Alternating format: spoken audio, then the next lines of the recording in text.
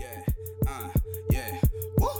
Phone ringing for the work. They waiting on me like the 15 the first. I'm killing competition, put them bitches in the hearse. Been diagnosed with a sick flow, with a nurse. Yeah, do it for the city, but the hood getting turned. With the money going around like an offering to church. Shit, if this shit was a race, promise I'ma finish first. Taking shots from my spot, got me leaning like I'm Dirk in the playoff. Bitch, I want that Mark Cuban payoff. Fly as a G6, waiting for the takeoff. Hustle like there's only 6 seconds. Ladies and gentlemen, welcome back to another episode of the Bubblehead Sports Podcast. This is episode 93, the Rams versus Cowboys review, and really, main question we're taking out of this game. Was the Rams game a fluke for the Dallas Cowboys? And I'm gonna say it. You're gonna make me say it. I don't care that you broke. No, not that one. Yes, it was a fluke game for the Dallas Cowboys. I'm sorry. Negative Nancy over here. I'm pessimistic right now about the Cowboys. Yet, watching that game on Sunday, I was at work. I didn't read any stats. I didn't see any scores up until late in the game, and I saw 34-7. And I was like, what the fuck just happened? Okay? My nipples got hard. It was a whole ordeal. Let's not talk about that. When I got home and realizing what this game was ended up being was 44-21. I had so many real questions of not the offense.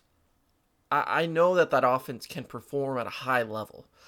It was a matter of how that defense held up. How close was this game from beginning to end? Was it just kind of like garbage time touchdowns, or was this close and then the Cowboys just pulled away? So watching this game, I'm gonna say it, man. I wasn't all impressed. I was impressed for the Cowboys game against the Giants at the beginning of the season. That game, to me, yes, I had my expectations, I had my hope, and my imagination of what this team can be. And that game just kind of brought it all together on both sides of the ball. It was a complete powerhouse of an offense with a much improved Dak Prescott, a Zeke that wasn't in full form at that point because he was in still Cabo mode.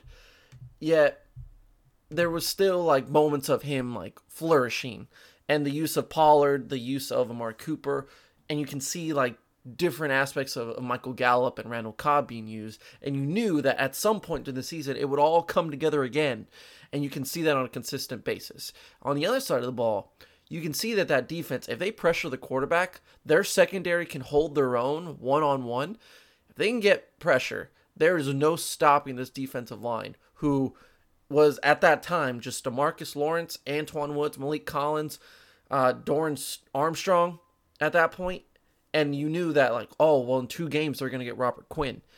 Later in the year, you never expected it, but they would get Michael Bennett. And you're thinking to yourself, wow, if I would have told you that at the beginning of the season, week 1, after that win against the Giants, I would have told you they're only going to get better because of the fact that they're going to add Robert Quinn, Michael Bennett. They're going to deal with injuries, obviously. However, Jordan Lewis will start to get more playing time. You're going to see him more on the field rather than Anthony Brown. And that offense is only going to get better because Zeke's going to get back into his form. Amari Cooper, if healthy, is one of the best wide receivers in the league. You would have been like, this team is going to the Super Bowl. This team is a playoff contender. I wonder what they're going to end the season with their record. Well, joke's on you, because that would have been me really excited. They're 7-7 even after this game. Rams fall to 8-6, and they really needed this game. 3 teams actually make the playoffs, which I believe were the Packers, the Vikings, and the 49ers. Hopefully I'm right on that. Those 3 teams make it in because of the fact that the Rams lost on Sunday to the Dallas Cowboys. And as far as the Dallas Cowboys go, this game really didn't matter in the sense that everything is on the line for next week. We'll do a preview for that game against the Eagles. This will determine basically who goes through and wins the division, since the Cowboys have 1 win over the Eagles. If the Eagles win at home on Sunday, then they tie the matchup for the year, and they're both at a close record. The Eagles are just going to edge them out just by one game, no matter what happens in that last Week 17 game. And so this game, like, it kind of reminded me of the Jaguars game last year. You know, like when you had no expectations for the Dallas Cowboys, like you're saying that's a tough defensive team. I could see the Jaguars pulling that out for sure. And then the Cowboys end up scoring what, like over 40 points, over 50 points, I think, in that game last year. Yet the rest of the year, you're like, well, that doesn't really matter anymore because you gave up 200 yards rushing to the Los Angeles Rams. And I'll say it, you know, doing the preview of this game, I was wrong. I expected a much, much different game. I would have expected 44-21 Rams. But when we look at the stats here, what I said was Todd Gurley is going to run all over this team. He is going to demolish this weekend linebacker position, going to demolish the front line of the Dallas Cowboys and rush for over 150 yards. The dude ended up with 11 carries and 20 yards. That was a main focus for the Dallas Cowboys, was it doesn't matter who beats us. It's not going to be Brandon Cook. It's not going to be Robert Woods. Cooper Kupp was non-existent in this game, really. He had 6 receptions for 41 yards and a touchdown. Yet, it really felt that was just in garbage time toward the end of the game. But when it mattered the most, he wasn't there. It was really Tyler Higbee that was their leading receiver with 12 receptions and 111 yards. And a lot of them were just dump passes. A lot of them were screens. A lot of them were just checkdowns. So good job for the Dallas Cowboys to say, you're not going to beat us with your best guys. You're going to beat us with your third or fourth option, really, who is not going to make plays down the stretch to really get you back into this football game.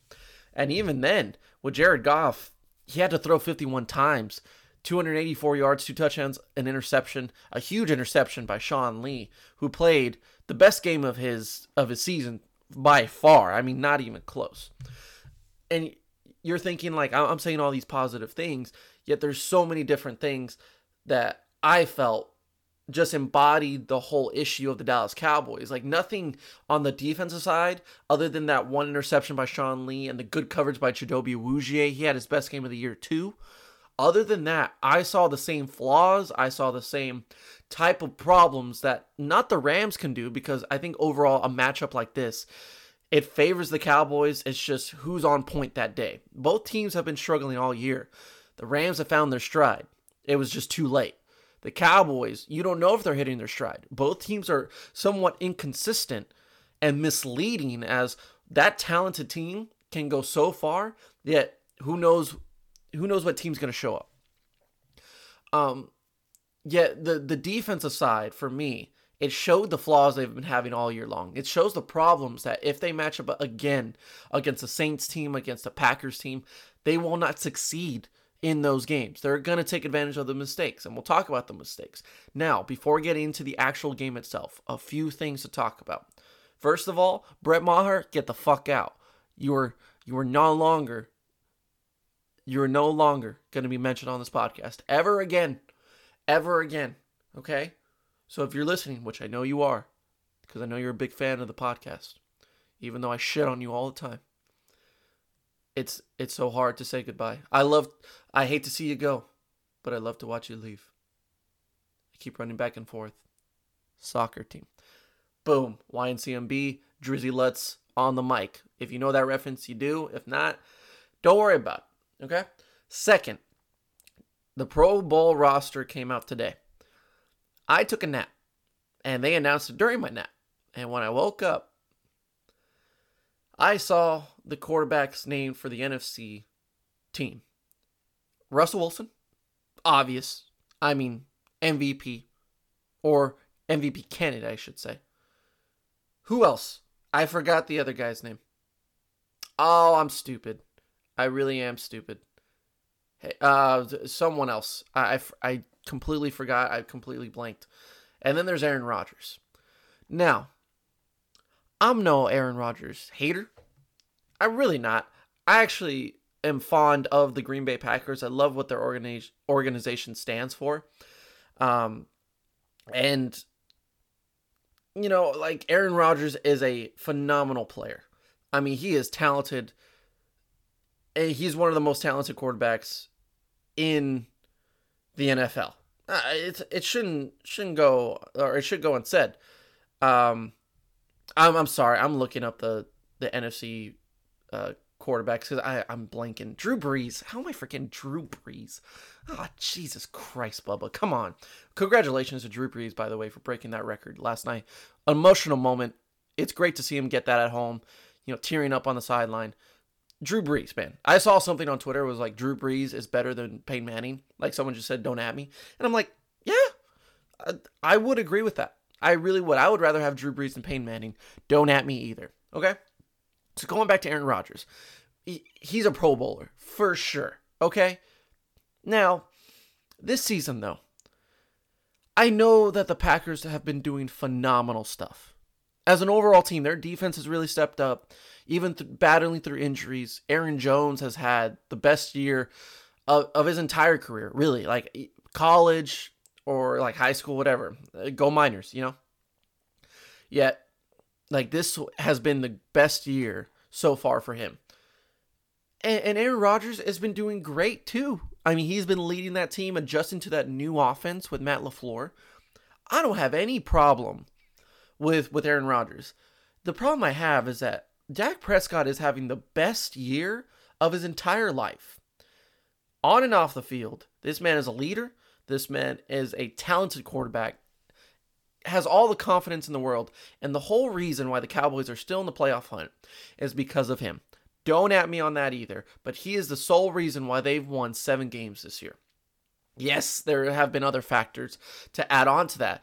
But what is the number one factor of Cowboys games going in favor, getting that W, and making sure that they score enough points or to take care of time of possession, all those different things? Who keeps them in football games? It's Dak Prescott. This man is leading the league. Well, he's actually second behind Jameis Winston. I know, Eddie. Oh, God. Winston's, no, stop. He's second in the NFL in passing yards by only 200, 300 yards.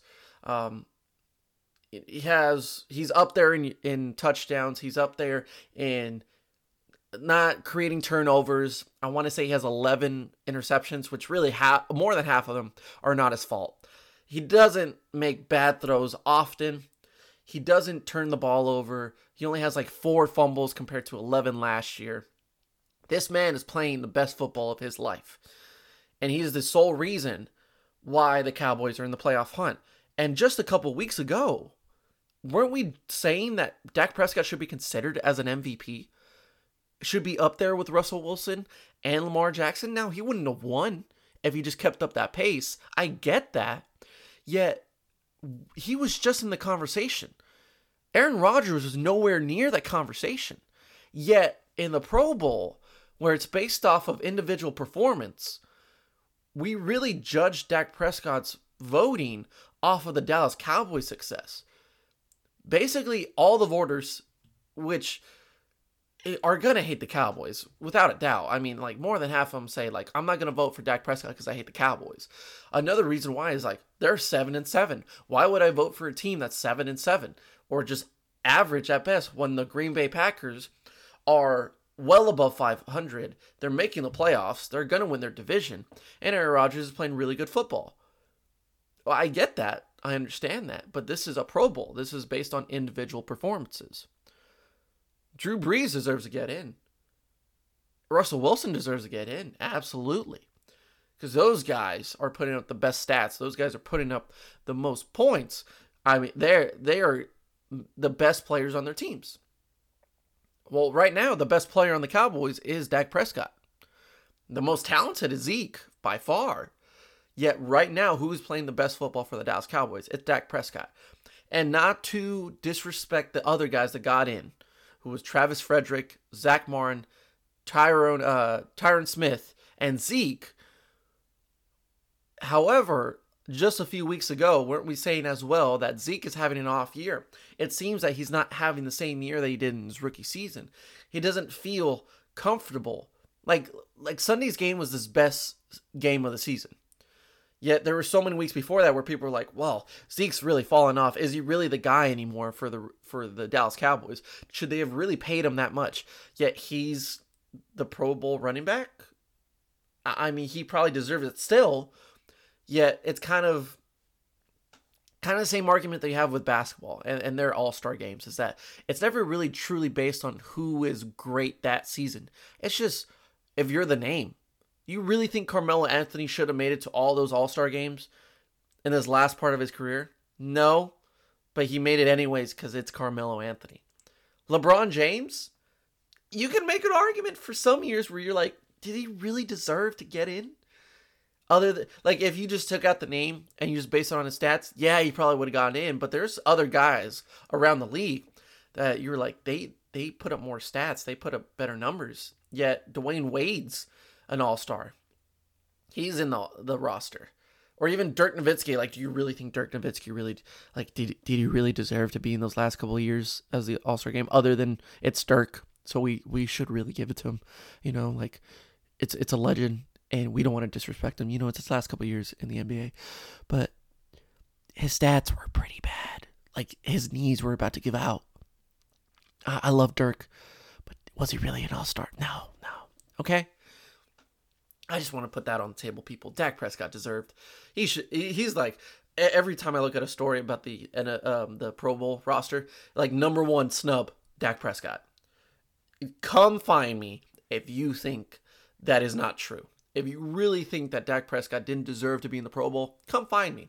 I just want to talk, man. I just want to talk. And finally, new signing for the Dallas Cowboys today.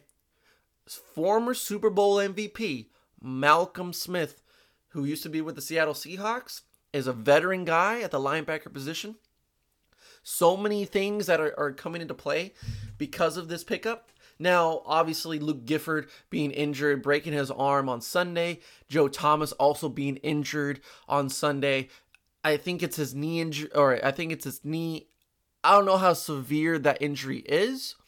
You also go into the part of Sean Lee being banged up before the game on Sunday, even though he played phenomenal. And Leighton Vander Esch, that's the biggest story about this. And I think this is the biggest factor of this pickup, is the fact that Leighton Vander Esch hurt his neck over a month and a half ago. And when those initial reports came out of how severe that injury is, they said, no, he's going to be fine. We're probably looking at early December for him to come back. We're mid-December right now, people. And I've said this on multiple podcasts now, is the fact that in every week's injury report, it's an automatic out for Leighton Vander Esch. There's never been a time so far where it's questionable, where it's doubtful. It's just completely out. He's out for the game. I don't know how his neck's holding up. What they said on Sunday was they're not going to rush into this. They're basically going to bring him back to make sure he is safe for the playoffs. Now, we say that with the Cowboys not even sealing a playoff berth yet.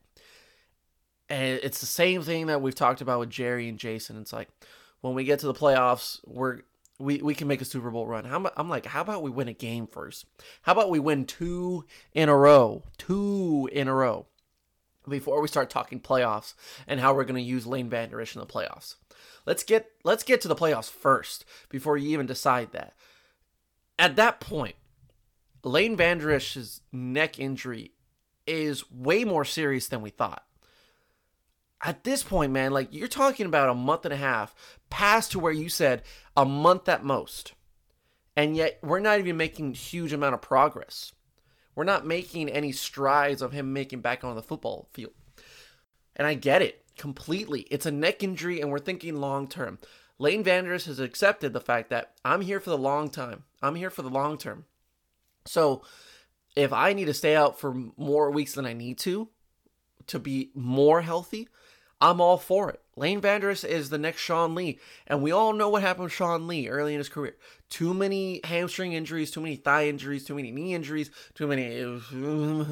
Just name it. Name a body part, and you know that Sean Lee's been through it. He's been through some shit, okay? And even on Sunday, he was questionable for that game. Imagine he didn't play that game. I think things would have been a little bit different for the Dallas Cowboys without Sean Lee. So you don't want to go that route again. You don't want a Sean Lee 2.0. You want the Sean Lee 2.0 for Leighton Vander Esch to be on the field, to be healthy. You don't want the guy that's on the sideline looking at film the entire time and injured all the time. You want that same mind. You want the same type of IQ on the field, but you need it at 100%.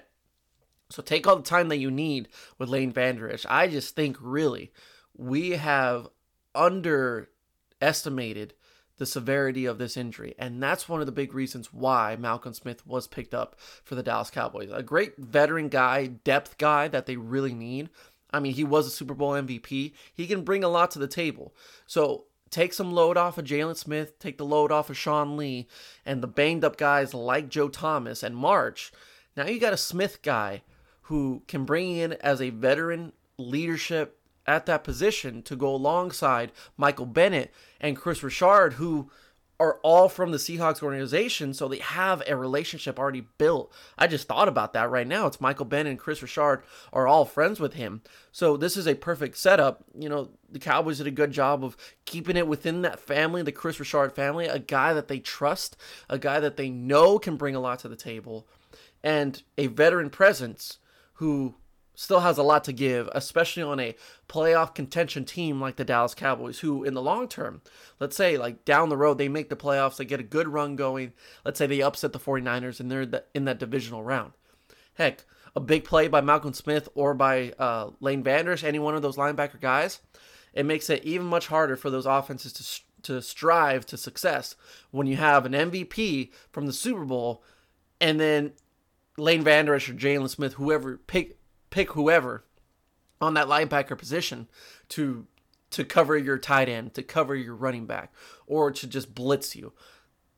This is a good pickup for the Dallas Cowboys. Now, I'm pretty sure I haven't looked at the contract details yet. I probably guarantee you that they got him for cheap. They got him for a veteran's contract, which is good. They probably won't keep him for as long as the end of the season goes. They're probably going to do the same with Michael Bennett, who we'll get into later.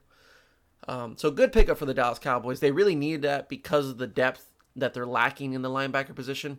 And it really helps Jalen Smith and Sean Lee feel less pressure on their shoulders to really carry that defense. So moving on to the actual game itself. And I'm not going to make it a huge like first quarter, second quarter, third quarter. So let's just start off with Defergate, with the coin toss. All right? Let's just put it on the table. Dak said defer. He did say it. The first time he said we're gonna kick, like we would like to kick. Okay, fine. The ref went up to him again and said, "Are you like you're gonna kick?" And he implied it like, "Dude, you know what you're saying, right?" And then immediately Dak's like, "Yeah, we're going to defer to the second half." Clear as day. Now I know AT&T Stadium is pretty loud. You know, it's filled with a lot of rich white people and a lot of Rams fans because they travel. But it's the coin toss, okay? This is not your first rodeo, ref. You should know that he said defer. And they fixed it in the end. The Cowboys got the ball in the second half. The only thing I'm going to mention about this is the fact that since he didn't say defer, or he didn't hear him say defer the two times that he asked him, that it automatically says, okay, the Rams are going to get the ball first in the first half, and they're going to get the ball again in the second half because you didn't say defer. That's a stupid rule. Now, there's a lot of stupid rules in the NFL. One of them being that you can challenge pass interference now. Well, that's for another day, okay? Because it obviously doesn't work. However, how come there's a rule, and who came up with this rule to say that, all right, just so we can be dicks about it, if they don't say the word defer, then they won't get the ball in the second half. If they say kick or they say anything else rather than defer to the second half, they are not going to get the ball at all on a kickoff. Whose man's, whose bitch ass friend said that's going to be a rule, and everyone around them in like the committee, however they did this, they all said, well, yeah, that makes sense. Like, really? It's like basically saying, if you don't throw the challenge flag this certain way, then you won't get the challenge done. How about we make that rule? Because if you're talking about small little details like that, then might as well do it all the way around. If you're gonna if you can challenge pass interference, you should challenge holding. That's what you're saying, NFL. So if you're saying if they don't use the word defer on a coin toss, then they don't get the ball. Hey, if you don't say that you want to decline the penalty, then we're gonna accept the penalty, even though it hurts you, even though it makes complete sense to decline the penalty, because you didn't say the word decline. Excuse me? What kind of little bitch makes that rule, okay? That should be taken out of the play or out of the rule book. It's completely stupid. So Dak, everyone said, well, Dak should have said defer. He did watch the tape, review the film, listen to the audio. He did say defer. Defer gate closed. All right, getting to the point to why I think this was a fluke game for the Dallas Cowboys. Okay? So here it is. Okay? Now, they played great football in the first half. And I'm not discrediting anything that the offense or the defense did. They didn't start off high. I mean, Kai Forbath kicked it out of bounds in his first play with the Dallas Cowboys. Not a good start. You know, especially coming off of who shall not be named anymore on this podcast, the worst kicker in Cowboys history. But even on the first possession for the Rams, and this is just a continuation of what's happened all year long, is the fact that the Cowboys, the defense played really well. They could have gone off the field on a 3-and-out. You know, the Rams threw 3 times in a row. They actually threw 4 times in a row because of the penalty that happened on third down. But the Cowboys get a defensive hold on third down, keeps them on the field by Robert Quinn, and gives the Rams another set of downs. And then the Rams, you know, they didn't end up doing anything on that drive, yet this is the whole conversation of, yes, it may not happen with the Rams. It may not affect you against the Rams. Let's say you go against the Patriots again. Let's say you go against the Saints or the Packers, whatever team you want to put in that conversation. Imagine giving them an automatic set of downs, a new fresh set of downs, after a third down penalty to extend their drive, especially early on in the game. Let's say a Packers team where Aaron Rodgers is phenomenal in the first quarters and really falls off in those other 3 quarters. Yet if he gets them going, if he gets himself going in the first quarter, there's no stopping that Packers team. Then you extend the possibility of Aaron Jones finding a big run down the field, for Aaron Rodgers getting a free play on offsides. If you just got them off the field on 3-and-out, you don't have to worry about that, as long as how your offense plays. Yet, you got away with it against the Rams. It's not going to fly against other teams, though. So, and this is a common problem. Like, we saw it on the first quarter, on that first possession, and then we saw it late in the game. I know it was a complete blowout at that point, and there was no reason for the Rams to come back in that game. But that final drive where Todd Gurley scores it and he misses a 2-point conversion, that drive to where Michael Bennett had 2 offside penalties to extend drives. Like, get off the field. Like, that's your main job. Michael Bennett is doing this every single week. Every single week. And I know he's had this problem throughout his career where he just wants to jump off the line immediately. Yet, you can kind of get away with it in Seattle just because of the fact that your defense is going to step up no matter what. Like, the Legion of Boom was always going to be there. In Dallas, you can't get away with that. Because what's been the motive of that defense is that they can't get off the field, they keep getting these penalties, or they're just making dumb mistakes and they can't tackle. Those are the 3 things that determine this Cowboys defense when they're doing bad. And yet, those things were still apparent on Sunday. Those things still happen on Sunday. It wasn't just like they completely shut down that Rams offense. They shut down the running game. And they allowed Jared Goff to just do checkdowns. Yet there were some plays in the second half, and this is where most of those problems for me came, was in the second half. The screen game for the Rams was there. I mean, they had a lot of big plays on their screens, and it could have easily been a touchdown if they just got one or two more blocks down the field. They consistently got good plays on screens. They didn't get the running game going, yet those checkdowns to like Tyler Higbee down the field, I mean, he can break a tackle, and there were some plays like Todd Gurley, he ran like a little like Texas route, and I mean, he had open field. If Jared Goff just threw it in the right spot, he would have gotten the touchdown. And yes, it may not have been the biggest touchdown to get him back in the game. Yeah, it's mistakes like that. It's small things like that. They blew coverage on that play. You can't blow coverage in other games when, like, let's say against the Eagles this weekend. If you do that, you are going to screw yourself. You are going to shoot yourself in the foot. It doesn't matter what the score is. You shouldn't be like cruising to the end of the game. If you're cruising, you're playing bad football. Now I'm going to credit Sean Lee's performance. I'm going to credit Chidobe Awuje's performance. Yet there were still so many plays, not from them, but from the entire defense, where I was like, what the hell are we doing? Like, what is happening? That's blown coverage. That is a bad mistake. And if this game was close and that happened, the day after, you're going back to your film room and looking at that play and saying, that's where we lost it. That's where we really defeated ourselves. And I'll talk more about some plays as well. So overall, in the first half, they played great. The offense was just rolling. 21 points in the second quarter. Yet there were still some things where I'm just like you can't be doing that. There was like a 3rd and 3, and the Cowboys decided to throw a streak down the field or down the sideline to Michael Gallup 20 yards down when you only needed 3 yards to extend the drive. It was their first drive of the game. Like, that's unnecessary.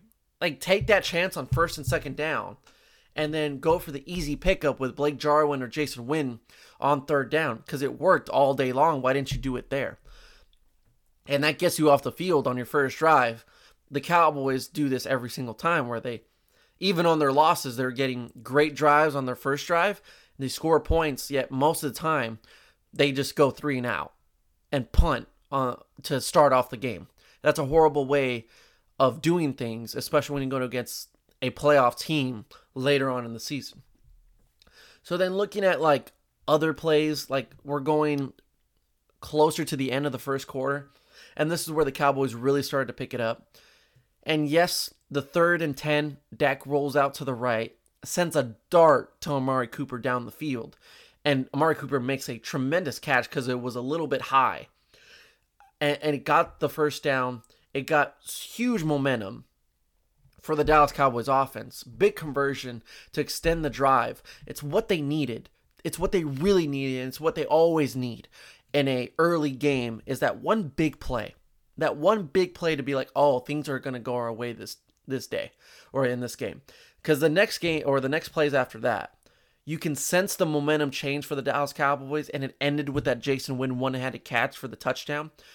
It's those types of plays that, spark the sideline, that spark that offense to really feel like, all right, we're comfortable now. If things are going to go like that, if we can make plays like that, then we're going to have a great day. Where I'm going to get pessimistic is that's what the Cowboys rely on. And in a sense, you can say that for everyone in the NFL, is that as long as you get that one play down, if you get that one play that goes your way to really make a change in the momentum, then that's where offenses flourish, or defenses flourishes with a turnover. Yet, I think the Cowboys are the most reliable on a big play like that. Let's say Dak Prescott overthrows that ball. He goes way too high. Amari Cooper can't make the catch. It's tipped in the air. The Rams catch it for an interception. Or it's just an incomplete pass. And it's a 3rd and 10. You get off the field for the second time in a row, and you don't get anything going on offense. How different would this game be if they didn't get that play down and they didn't get that one-handed catch by Jason Witten? It's huge. I think it's a huge factor.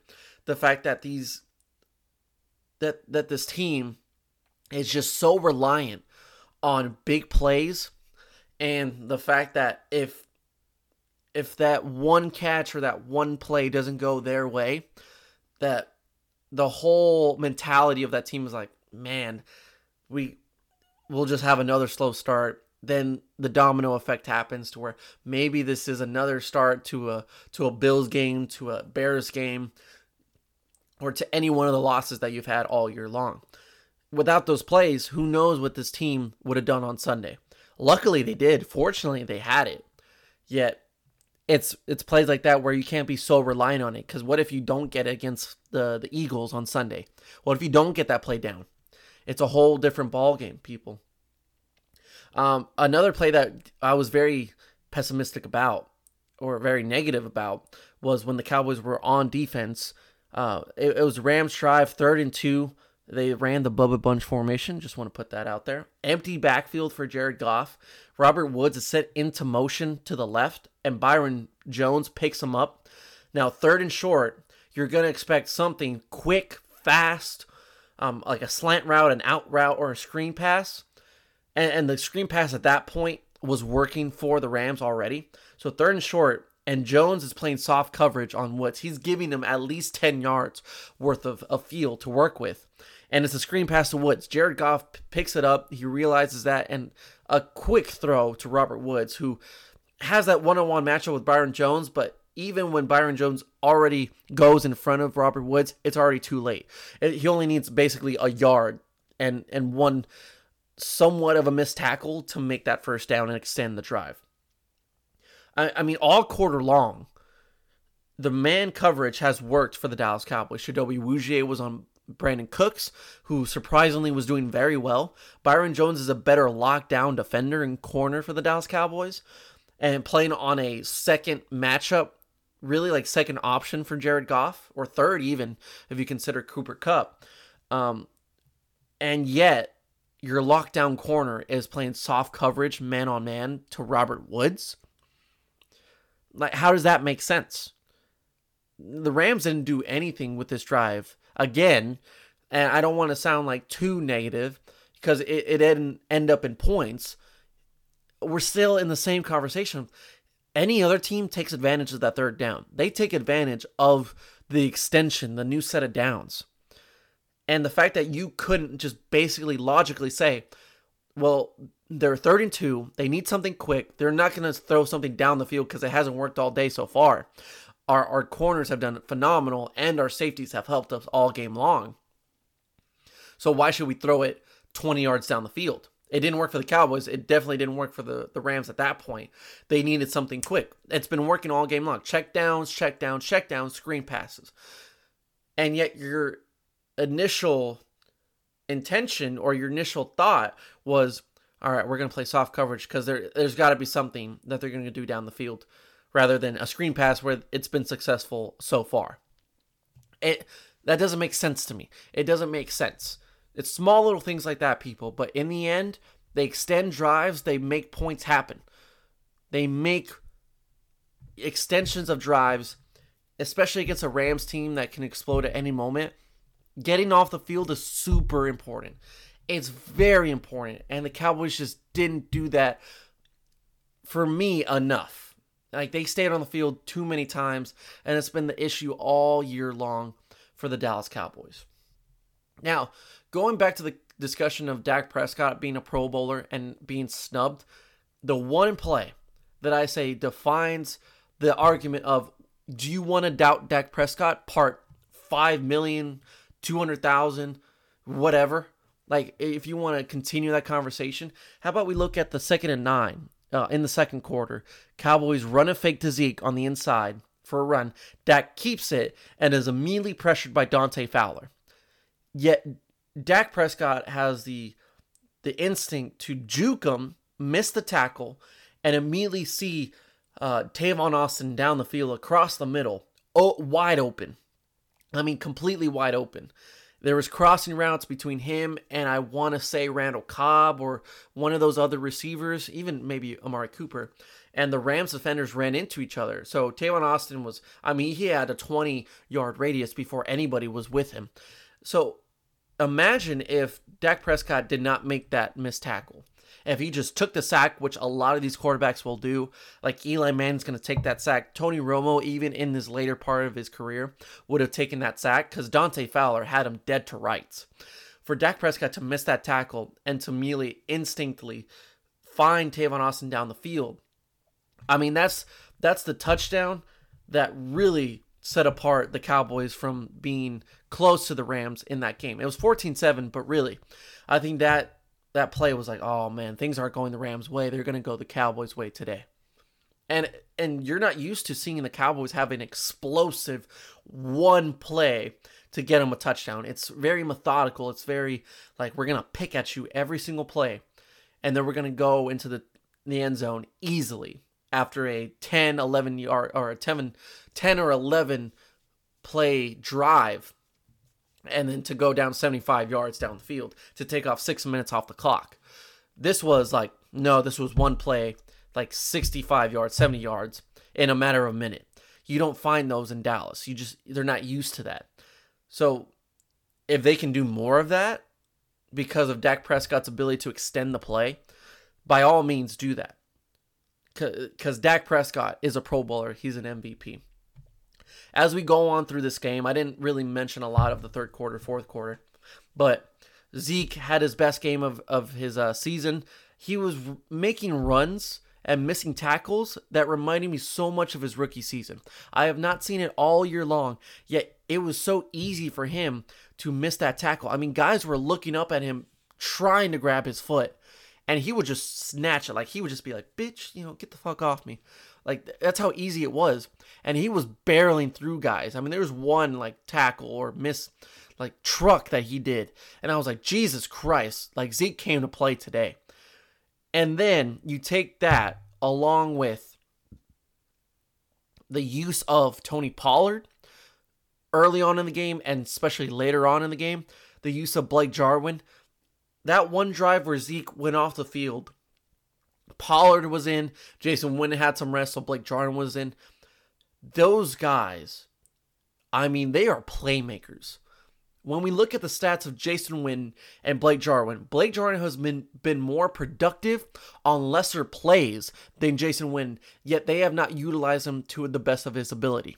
And that's another issue I have with the Dallas Cowboys, is that they are not realizing what they have. They know that they have Dak Prescott. They know that they have Zeke. They know that they have Amari Cooper.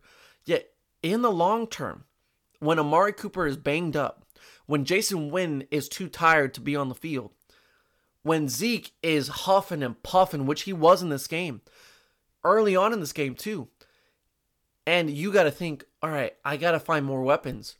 I can't be just using these guys all day long, because they're going to get banged up. They're going to get tired. And I still need them for 3 or 4 more games in the season. You got to go to guys like Tony Pollard. You got to go to guys like Blake Jarwin. And the fact that it's taken Kellen Moore, Jason Garrett, Jerry Jones, all the stretch of games. And even then, I still don't think they've used them to the fullest ability. And we're in week 16 now. And I'm barely seeing them realize what they have.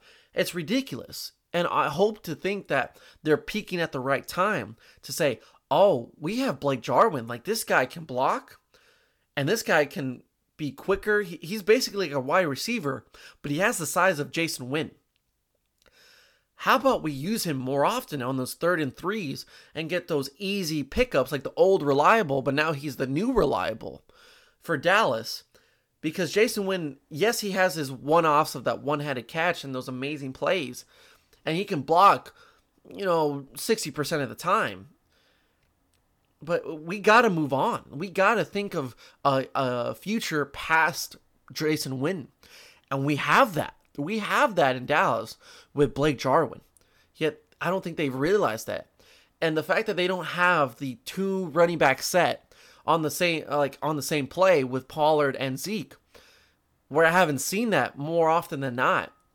When you have teams like 49ers and the Saints that are using both of their running backs at the same time, and it's just so hard for that defense to realize or to even pick up, like, who are they going to throw it to? Who are they going to use on this play? The Cowboys could really use a triple option if they wanted to.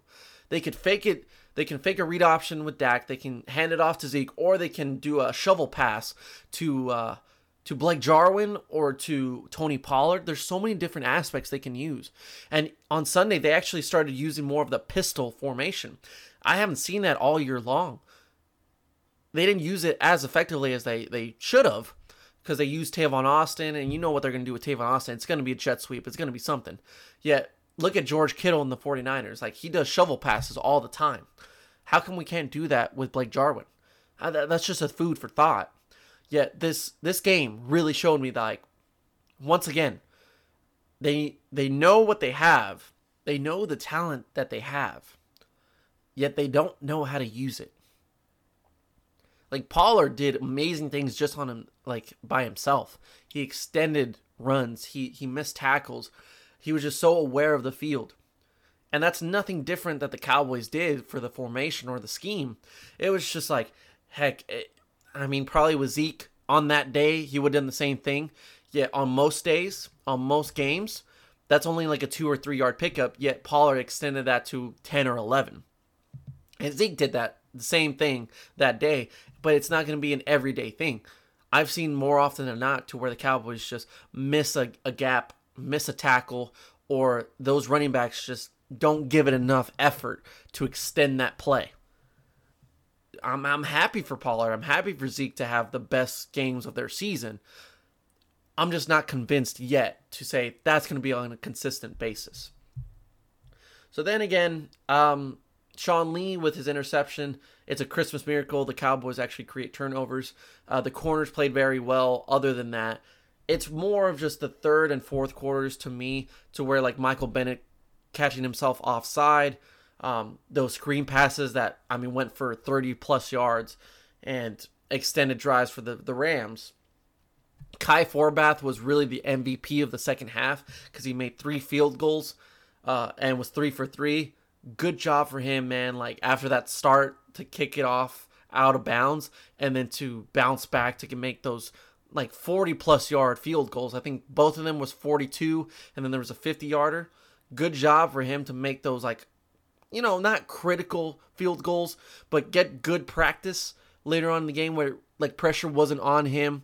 It was a perfect situation for him to get those field goals down, to get those kicks down, and to set him up for critical situations later on in the year, especially with the Eagles game coming up. So the defense is my biggest issue.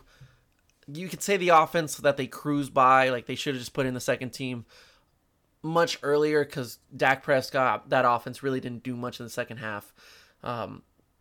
It was the defense for me that's like those screen passes, those check downs, those blown coverages, not getting any pressure on Jared Goff. You didn't convince me. You didn't impress me enough to say that defense is top 10 and they played like it. Their stats say top 10 all the time, yet I'm not seeing a top 10 defense. Sean Lee played great. Chidobe Awuzie played great. Even with the banged up injuries on their linebacker position, I still think those guys played great. Yet, in the scheme of things, when the Rams had nothing to play for, even then, I felt like there was still some blown coverage, like the 2-point conversion, where Todd Gurley completely dropped the ball. That was on him every day. Like, that should be caught. Even though it didn't matter in the end, the fact that Todd Gurley was that wide open, the fact that the play action rollout to the left or right for Jared Goff worked every single time. He had plenty of time to throw because it just faked out the defense so many times. And it's plays like that where Todd Gurley's wide open in the end zone. Well, if offenses or coaches see that on film and they say, well, if we get the screen pass going, or if we get the running game going, then we can do that play again. And I guarantee you that's a touchdown or at least a 2-point conversion when we do it. They didn't execute it well for the Rams. Yet if we do that in the playoffs, we're going to catch the Cowboys off guard. When it matters the most, they're going to fall under pressure. In that game, when they were just completely oblivious to whatever was happening, they were blowing coverages. And it was just a matter of the Rams not executing perfectly. That's what the Cowboys have done all year long, is failed to execute. When another team comes into Dallas and they establish a running game and they get the play action going and they do plays like the Rams do, but they do it on a better, like a perfected version of it where they actually execute, this game is completely different. This defense does not look top 10, and they definitely don't look as good as they did on Sunday. All right? Like, yes, it's a good win. Technically, you can say that they finally got a win against a playoff team, even though the Rams aren't going to make the playoffs at this point, unless the Vikings lose out and the Rams win out. They had to play the 49ers next week. Good luck with that. So you can say they're 1-6 against playoff teams, yet that's still 1-6. That's not impressive. That's not safe for me to say. So here we are, people. Like, it's all going to be determined on Sunday against the Eagles. And going into that game, am I confident? No, absolutely not. Because the Eagles and the Cowboys are the exact same thing. Put in Spider-Man meme here. Because they're both just looking at each other like, we're both 500. We're really talented. We had Super Bowl expectations at the beginning of the year. And yet, we suck. Like, our record is horrible. We should be better. So both teams are going in there after a win and saying, man, if we win the division, we're a team that can just come out of nowhere. We're the dark horse. Either team can do that. And either team can be the worst team in the NFL. They can be lackluster. They can be undisciplined. They can create so many penalties. They can make so many mistakes.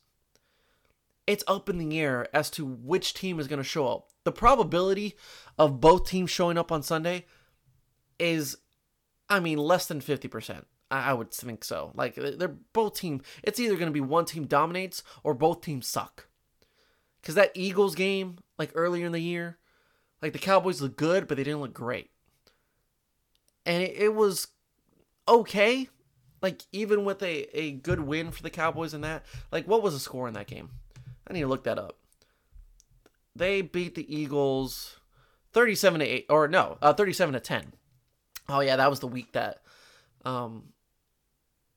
those were the weeks that they won like 37 points to the Giants. The Giants came after that 37-18. So yeah, they were on a good stretch at that point. But like, we could go back to those podcasts and say, like, yes, you can beat these teams, but it doesn't really matter. Like, those aren't playoff teams. You got to win against the Vikings. You got to win against the Patriots.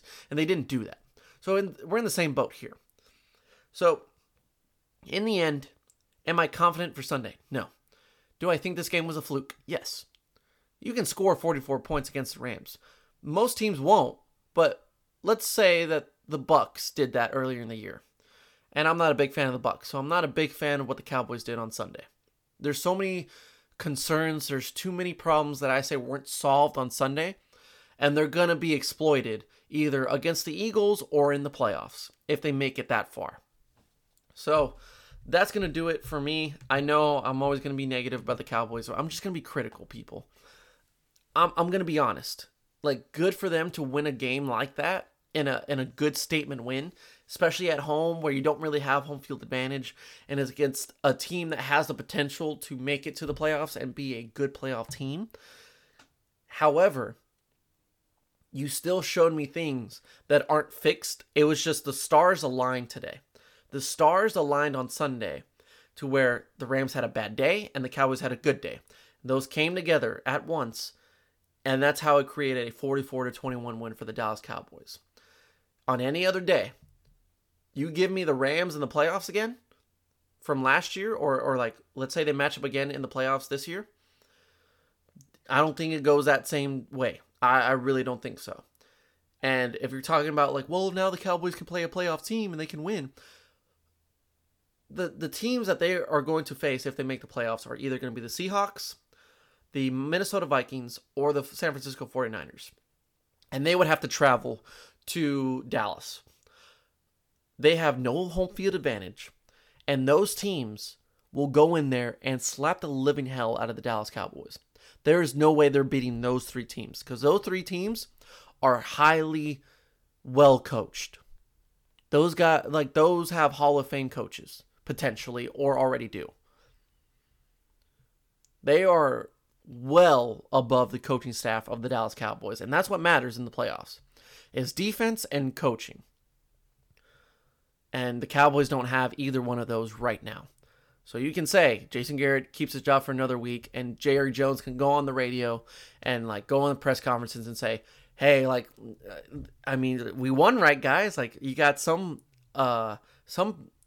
optimism with us," because that's what Jerry Jones does. When I was listening, the last thing is when I was listening to the Fan today, 105.3 The Fan, and they were talking about the Cowboys.